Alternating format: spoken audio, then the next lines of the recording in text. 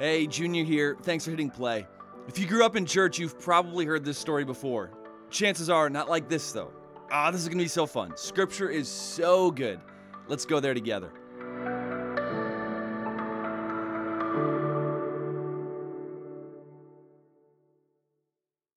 As the lens of Scripture zooms in on Exodus chapter 32, he's back. Moses returns to a familiar hill, Mount Sinai. The last time he was here, he led sheep. This time a nation files behind him. See, it was just along that ridge, down in that ravine where Moses ran across the burning bush. And it was the burning bush, God, who replaced the sheep with a nation. It was here Moses' life was changed. It was here that Moses first met God, and it's here where God wants to meet with Moses again. As the wilderness grows dark, the people quickly make their camp around the mountain. The men light their torches and use the little light to piece together their shelters. The moms lay down with their kids on makeshift lumpy beds as the dads quietly try to seal off the tents to keep insects and snakes and rodents from making their way in. As the harsh Middle Eastern sun paints a golden sunrise the next morning, the people step out of their tents. Mount Sinai casts a very welcome shadow over a portion of the camp. And there on the mountain, old Moses is hobbling his way up. Where's the old man going? And why? Not long after, the top of the mountain becomes consumed with fire. The mountain trembles. Their leader, 80-year-old something Moses, is up in that fire. Days go by. People start talking. What's going on? Last we saw of Moses, he was hobbling up the mountain. How's he eating up there? How's he drinking water up there? And hydrating himself in this harsh desert. Actually, how's he surviving in the fire? He's got to be dead. He's got to be extra crispy at this point. So what do we do now? Is this the promised land? It's a pretty big letdown if it is. I don't see any milk and honey flowing anywhere. This can't be it. Let's just keep waiting for him. More days go by. Chapter 32 brings us in. When the people saw that Moses delayed to come down from the mountain, the people gathered themselves together to Aaron and said to him, "Up, make us gods who shall go before us. As for this Moses, the man who brought us out of the land of Egypt, we do not know what's become of him." Now, something to understand. Gathered themselves to Aaron in the original Hebrew means they came against Aaron. There's some conflict here. There's some tension going on. And here's why this is important. Aaron is not a strong leader. Aaron tends to follow popular opinion. He wants to be the nice guy, which dooms societies and organizations and churches. And we're going to see some extremely poor, cowardly leadership play out here in chapter 32. But it starts with the people coming against Aaron. And instead of Aaron standing up, instead of Aaron leading out, instead of Aaron doing the right thing, not the popular thing, being the bad guy and standing against them, Aaron just kind of wants to make peace, smooth things over, and make everybody happy with him and be the nice guy. Recipe for disaster. We're going to see that play out throughout chapter 32. Let's put that aside for just one second. There is a principle that is lodged here in this verse, a principle that plays out every day in our lives constantly. Verse 1, if you look at the beginning of the verse, it's not on the screen here, but look at the beginning of the verse. Verse 1 says that Moses is what? You just say it. He's delayed. Moses is gone. God seems gone. At this point, it's been 40 days since Moses has left. Moses went up on the mountain, fire consumes the mountain, fire consumes Moses, and it's been like that for 40 days. That's a long time in this context. That's a long time to be in a fire. So to the nation's defense, their leader seems dead. God hasn't moved. What's going on? Last 4 months, God's been moving through the wilderness, and they've been following. They've been getting to know this God of theirs, and then God just stops here. And he hasn't moved. You ever feel that way? God's just gone. Stopped. Stuck. You felt this. You've been praying for that thing, and you know that thing. That spouse. And they're not coming around. And you go to God and you pour out your heart. You so badly want your spouse to know the love and the realness of their creator, but it's like there's no response. It's like you're stuck up there. Or you want your marriage to be fixed so bad. God, please save my marriage. Not much is happening. In fact, the marriage just seems to be getting worse. Or you go to God for a relationship, always the bridesmaid, never the bride, and the years pass, and it's hard not to feel like your friends are living the life you thought you'd have, and loneliness kicks in, and you go to God and you pour your heart out. Nothing's changing. It's like he's just stuck up there. Or you want a baby. You always saw yourself as a parent, but it's not happening. And every time a friend gets pregnant, you smile and you cheer, but deep down you ache. It's like God doesn't notice your pain. Maybe it's a wayward child, maybe it's a job, maybe it's a health issue, and no matter how often you bring it to God, it seems like you're just staring at an empty mountain, like something's up there, but nothing's happening. It's the people of Israel here. It feels like God's just delayed. He's not doing anything. Stuck. And this is the principle that plays out in the text, but it also plays out in your life and in my life. I wonder if you're there right now. When God delays, we either deepen or detour. When God delays and we're waiting, we either deepen or we detour. You know that old saying, absence makes the heart grow fonder? Whatever. I had a long-distance relationship once. Absence did not make the heart grow fonder. It made the heart go wander is what happened. There's probably a girl in here who's like, my boyfriend just went off to college. You telling me he's not going to work?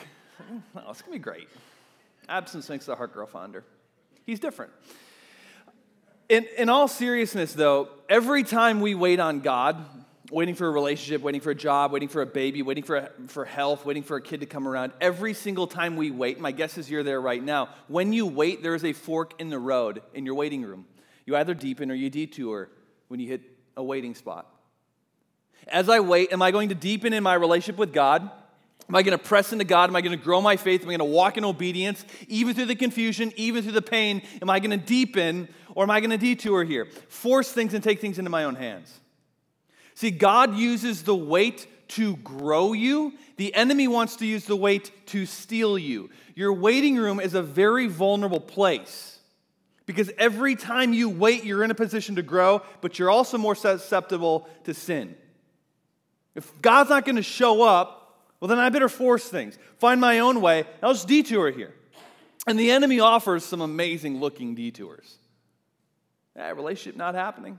What about this over here? It's not what God wants for you, but it's something. Looks good. It'll satisfy that craving, and your wait will be over. Spouse isn't coming around. Marriage is a total drag. You feel like you're wasting your years in this marriage. Been waiting long enough. Just get out, leave. It's a way out of the waiting room. It's a detour. If God's not coming through, we force things. Look for ways out, we detour. It's one or the other every single time you wait. Are you going to deepen or are you going to detour here? Israel chooses to detour. Make us some gods, Aaron. God's not going before us anymore. He's stuck up on that mountain. So can you make us some gods to go before us? God, stop moving. We're done waiting. We're taking the detour. So Aaron said to them, take off the rings of gold that are in the ears of your wives, your sons, and your daughters, and bring them to me. And that first read, we think, attaboy, Aaron, make them pay. Get them. And he received the gold from their hand and fashioned it. Now, this is interesting. We're going to come back to this, so just remember that, fashioned it with a graving tool and made a golden calf. You ever wonder, like if you read the Bible or, if you grew up in church, you ever wonder, what's up with the calf? I mean, if I were to make a golden god, which I'm not going to because we shouldn't do that, but if I were to do that, I'd make like a lion, a T-Rex. Geez, I'd make a kangaroo before a calf. Like at least kangaroos can box. No sports team is called the baby cows. Watch out for the Chicago baby cows. Why would you choose a calf to represent your religion? And this decision keeps on popping back up later in history. I mean, Israel has some evil kings that try to get people to turn away from God toward the stupid calf. Like, what is up with the calf in the Bible? Well, there's a couple reasons, but the main reason is their neighbors were worshiping calves. Like, here's a picture of some calves that are etched onto some rocks. This is actually not far from Mount Jabal el-Lawz that we talked about earlier. We don't know if this is the Israelites who sketched this on the rocks or the Canaanites in the area who did this. We're not quite sure. But one of the main Canaanite gods was a calf. Also, Egypt, where they just came from, they had a baby cow god. See, there's this theme in Israel's history, and it's the same theme that you and I have in our own lives, is we want to be like our neighbors. We don't want to stand out. God wants us to stand out. God wants you to be different. God wants you to be holy. That's set apart to be different. We don't actually want that. We'd rather fit in. Our eyes scan those around us, and we try to fit into that mold. And remember, God is taking Israel through the wilderness in the same way he's taking you through this process of sanctification to make you more like Jesus Christ, to get you to stand out more and more and more. You should be different this year, more different this year than you were last year. He's setting you apart, but there's always this pull, no matter how stupid the trend, to fit in with the majority, to hold a popular opinion. We just think about how asinine this is. Picture what's going on here. Yahweh has struck their enemies with plagues. Yahweh has split the Red Sea. Yahweh appears in a fire at night and a cloud during the day. Yahweh has given them victory over the Amalekites. Yahweh made it rain food. Yahweh made water rush out of a rock. Like the Israelite God, Yahweh, is pretty awesome. He strikes fear in the region. He is real. He is near. He is obvious. He's right there in the mountain making it tremble. But the Israelites go, yeah, but the baby calf. Everyone's got a baby calf. So that's cool. Also, gold is cool. We'd love to have a golden baby calf. And we read this and we go, a bunch of idiots. That's what the self-righteous part of us thinks, though. The honest part of me thinks, dang it, that's me. It's you. It's us. God has made himself real to us. He offers himself to us. He says, draw close to me as I draw close to you. He takes us from the mire and sets us on solid ground. But how often do we find ourselves drawing close to that which kills us? The rat race, the image, the addictions, the pleasures, the selfishness, the toxic friendships that we have. Instead of pursuing that which sets us apart, pursuing spiritual growth, pursuing scripture, pursuing serving, pursuing sacrifice, pursuing submission and giving and worship, instead of pursuing that which sets us apart, pursuing holiness, we just want the golden calf. We want what others got. Regardless of how miserable they are, we want what others have. That's what's happening right here. Here's the thing, though. If you grew up in church, you might have missed this as a kid. I missed this as a kid growing up because it's just taught a little bit differently to me. But this is true. Israel is not completely turning away from God toward idol worship. They're not completely turning away from God, at least in their own heads. This is really interesting. I've missed this before. I don't want you to miss it. Look at this. This is when Aaron saw this. He built an altar before it. And Aaron made a proclamation that said, tomorrow shall be a feast to the Lord. Which is, the Lord translates as Yahweh here. I put Yahweh because, so every time you see capital L-O-R-D in your Bible, the original word was Yahweh. I don't know why translators translate the name of God. The name of God is Yahweh. For some reason, they've taken it and they make it Lord. I'm not saying it's like a sin or wrong. I just like to use God's name, Yahweh, in Scripture. But you think about what's going on here. Look at this line of thinking. We got the golden calf glimmering in the sun before us. But hey, tomorrow, we're going to go worship Yahweh. Again, the self-righteous part of us thinks, so stupid. That's kind of how it was taught to me as a kid. Look at how dumb this is. They're worshiping the golden calf. But again, how often do we do this? Friday night, Saturday, Monday, Tuesday, Wednesday, Thursday. All the other days, we got our golden calf glimmering. Our image that we're pursuing, our pursuits, our attitudes that we hold on to, those secret pleasures, we are taken in by them. But hey, on Sunday, I'll worship Yahweh. I'll come into church, I'll sing a few songs, I'll listen to some sermon, I'll take some communion, I'll throw some money in the bucket, and I'll consider myself a person of God. But then I'm going to go back and chase the calf tomorrow. We pile on Israel for this story. But this is us. And they rose up early the next morning. So this is the day that they're worshiping Yahweh. Look how they worship Yahweh. The next day, they offered burnt offerings and brought peace offerings again to Yahweh, and the people sat down to eat and drink and rose up to play. Rose up to play. What does that mean? Some translations, maybe your translation says revelry. It's used only a handful of times in the Old Testament. What revelry or rose up to play means is to play at sex, to caress sexually, bump and grind, if you will.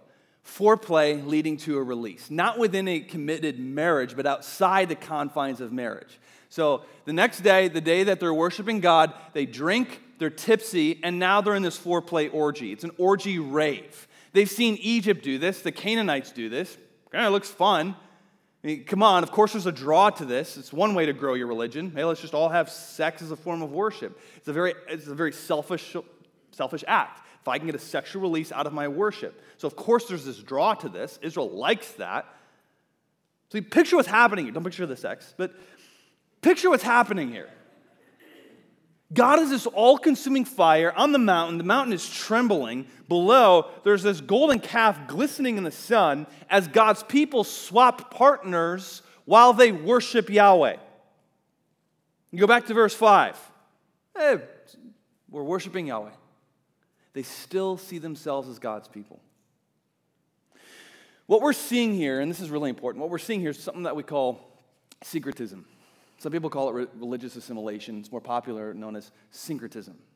Israel is going to try to worship Yahweh either with the bull or they're just going to add the bull into their religious ceremonies.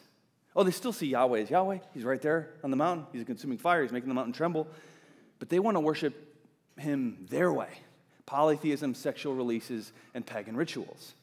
They take God's commands and they mix it with the world around them. That's what syncretism is. From an outsider's perspective, we read this and we go, what a bunch of bull. Literally. But come on, Israel, you can't do this. But again, we do this. We take our Christian values and we mix it with the world around us. For example, I don't want to pick on the Catholic Church, but this is just an example. Early in church history, the Catholic Church specifically, would adopt pagan rituals of whatever area they were in order to attract new converts. So they would absorb the religious ceremonies of those around them. So for example, Mary worship in the Catholic Church. Where does Mary worship come from? Scripture doesn't tell us to pray to Mary. Scripture tells us to pray to the Father through Jesus. Mary isn't a deity in Scripture. In fact, once when Jesus was teaching, someone interrupted Jesus' teaching. He said, "Bless your mother for raising you."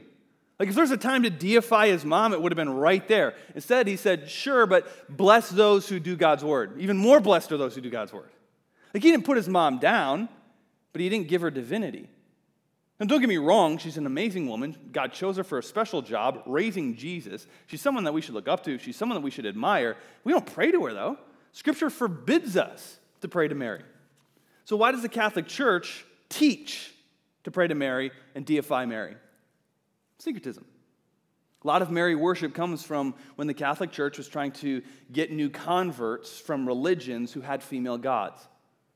All right, we don't have a goddess like these religions in this area, so if we're going to convert them, if we're going to absorb them, we'll just make Mary a goddess. We got a goddess over here too, and they'll have an easier time converting. That's syncretism, absorbing the popular trends around them. Again, I'm not just picking on the Catholic Church, it happens today. Going to make some enemies here, but I'm just going to say it. How many churches today promote the cross of the rainbow? Often the rainbow being more prominent. Now, we've talked about homosexuality not long ago. God loves gay people. My goodness, they're welcome here. If you are same-sex attracted, I'm so glad you're here. We love you. We will walk with you. You are safe with us. But a lot of churches today are affirming that which Scripture forbids. They even promote it in order to fill seats or appease a politically correct agenda. It's taking our faith and mixing it with the popular opinion around us. That's what syncretism is. But we don't just do this corporately, we do this personally. Not so obvious, but we all do it. We grab our faith and we mix it with our opinions. Grab our faith, mix it with politics. Grab our faith and mix it with a social movement. Grab our faith and mix it with sin that we don't want to give up. And we just kind of wink at it and justify it. That's what's happening here with the bull. Let's bump and grind around the bull. We'll share lovers. We like that. And we're having a feast to the Lord. We're just going to have our cake and eat it too. Gives us point number 2 in the text. It seems like an obvious point, but we got to talk about it. Following God our way isn't following God. I think it's something Western culture really needs to hear right now. Following God your way isn't following God. If we were to get into a time machine right now, socially distanced, of course, we get into a time machine, and we go back in time, and all of us enter camp at the bottom of Mount Sinai, and we run into camp screaming, "Stop worshiping the bull! You can't do this! This isn't right!" They would say something like, "What are you talking about? We're having a feast to the Lord. Like, if God moves up there, great, we'll follow him, but he's not doing anything. We're done waiting." So we had to do something. We're going to do both. We're going to do what we want, what we've seen around us, and we'll do what God wants when we want to. Sure, it sounds absurd, but don't you think it's a little like when God doesn't answer our prayer the way we want him to? When God hasn't brought me a mate yet, I'm feeling lonely. I know what God says about being unequally yoked. I know I should marry somebody who loves Jesus so that we can walk with Jesus together. But God's not doing anything. And there's interest over here. And they want nothing to do with following Jesus. I know it's not right, but I'll do both. I'll just have to do it my way. Marriage isn't fun. Can't stand my spouse. Feel like I'm wasting years here. God's not doing anything about it. He's not changing him or her. I know God's thoughts on divorce, but I'm not leaving God. I'm just leaving them. I'll still follow God, just not here. I try to do both here. Our finances are tight. Been asking God for relief. It's not coming. Could cheat a little bit over here. Nothing crazy. I still love God. I just got to figure this out here. How many of us are living lives banking on God co-signing to our bull? I'll marry this person even though I shouldn't. I'll leave this person even though I shouldn't. I'll hide this sin even though I shouldn't. I'll harbor this attitude even though I shouldn't. But I still follow God. I mean, he's loving, right? He'll forgive me, right? He'll co-sign. No, that's not following God. That's personal syncretism. That's worshiping the bull. That's a detour. Now, don't get me wrong. I'm not saying God isn't forgiving. I'm not saying there isn't redemption. But taking a detour with that in your back pocket, and I've talked to a lot of people who are like that. I'm just going to do this because, God's forgiving. That's very dangerous. That's not following God. In fact, God deals with that very seriously. I mean, you look what happens here. You've got your Bibles in front of you. Verses 7 through 14. God gets angry and says, I'm going to kill them all. I'm going to kill all of them right now. My fire here at the top of the mountains is just going to sweep down and burn everybody up. And Moses begs God not to. And Moses comes down from the mountain. Moses just throws down. Look at your Bible. I got to read this. Verse 19. As soon as Moses came near to camp, he saw the calf and the dancing. Moses' anger burned hot. He threw the tablets out of his hands and broke them at the foot of the mountain. He took the calf that they had made, and he burned it with fire, ground it into a powder, scattered it on the water, and made the people of Israel drink it. So the calf was likely made of wood overlaid in gold, so it could be burned. And so it says that Moses made the people drink it. It's a tough translation. Looking at the original Hebrew, it doesn't look like Moses lined everybody up. Now you drink the bull. Likely what happened is he just threw the ashes into the water supply, so eventually it was consumed by the people. Like the calf is completely desecrated. There's no remnants. It's not the only punishment, though. If you keep on reading through that, 3,000 people are killed for this. 3,000 people, which sounds harsh. And for some of us millennials, we go, well, it doesn't sound like the God I worship. And God is a God of justice. God gives life. He can take life. And God is cutting the cancer out of the group. That's what he does with us. It often hurts. God grows us. He refines us. And that sometimes hurts. But look what happens next. It's almost funny. It's sad, but it is funny. It says, and Moses said to Aaron, what did this people do to you that you have brought such a great sin upon them? Now, Moses is a strong leader. He's going to confront, he's going to stand against the entire nation. Meanwhile, Aaron's afraid of Moses now, and Aaron starts saying, well, it's the people. They're really bad, and I just caved. And then look what he says here. This is crazy. See, so I said, and this is Aaron talking, so I said to them, any who have gold, take it off. So they gave it to me. I threw it into the fire, and out popped this baby cow. Sounds like my children. I didn't kick my sister, Dad. I just flung my foot, and they were standing there. It's really their fault. It's Aaron. He's a terrible liar. I got a kid who's a terrible liar. I won't say her name because she's my oldest. But she tried to lie a lot when she was about 2 years old. Just terrible at it. And so every time she lied, I knew it was a spanking. And so she just gave up on it. I'm glad she did. Aaron should have gave up on it too when he was 2 years old, because it's like a 2-year-old lie. And I wish he could have been there. You picture this. Moses is ticked. He's got the dad vein going down the middle of his forehead, waving his stick, old man strength, just slamming the tablets on the ground, gravelly voices booming. What did you do, Aaron? It's the people. They brought me the gold. I threw it in the fire and popped this calf. That's your story? It's a terrible story. But again, for as much as we want to make fun of Aaron, this is us. In our own sin, we have all made ourselves the good guy or the victim in just about every situation. This is something I try to remember before confronting someone. I always try to think, okay, they're going to see themselves as the good person or the victim in this. Because it's what we do with ourselves.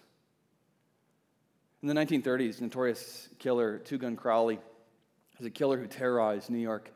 He was harbored up in an apartment, and police were surrounding the place. And as lead filled the apartment, Two-Gun Crowley knelt underneath a desk, and he wrote a note.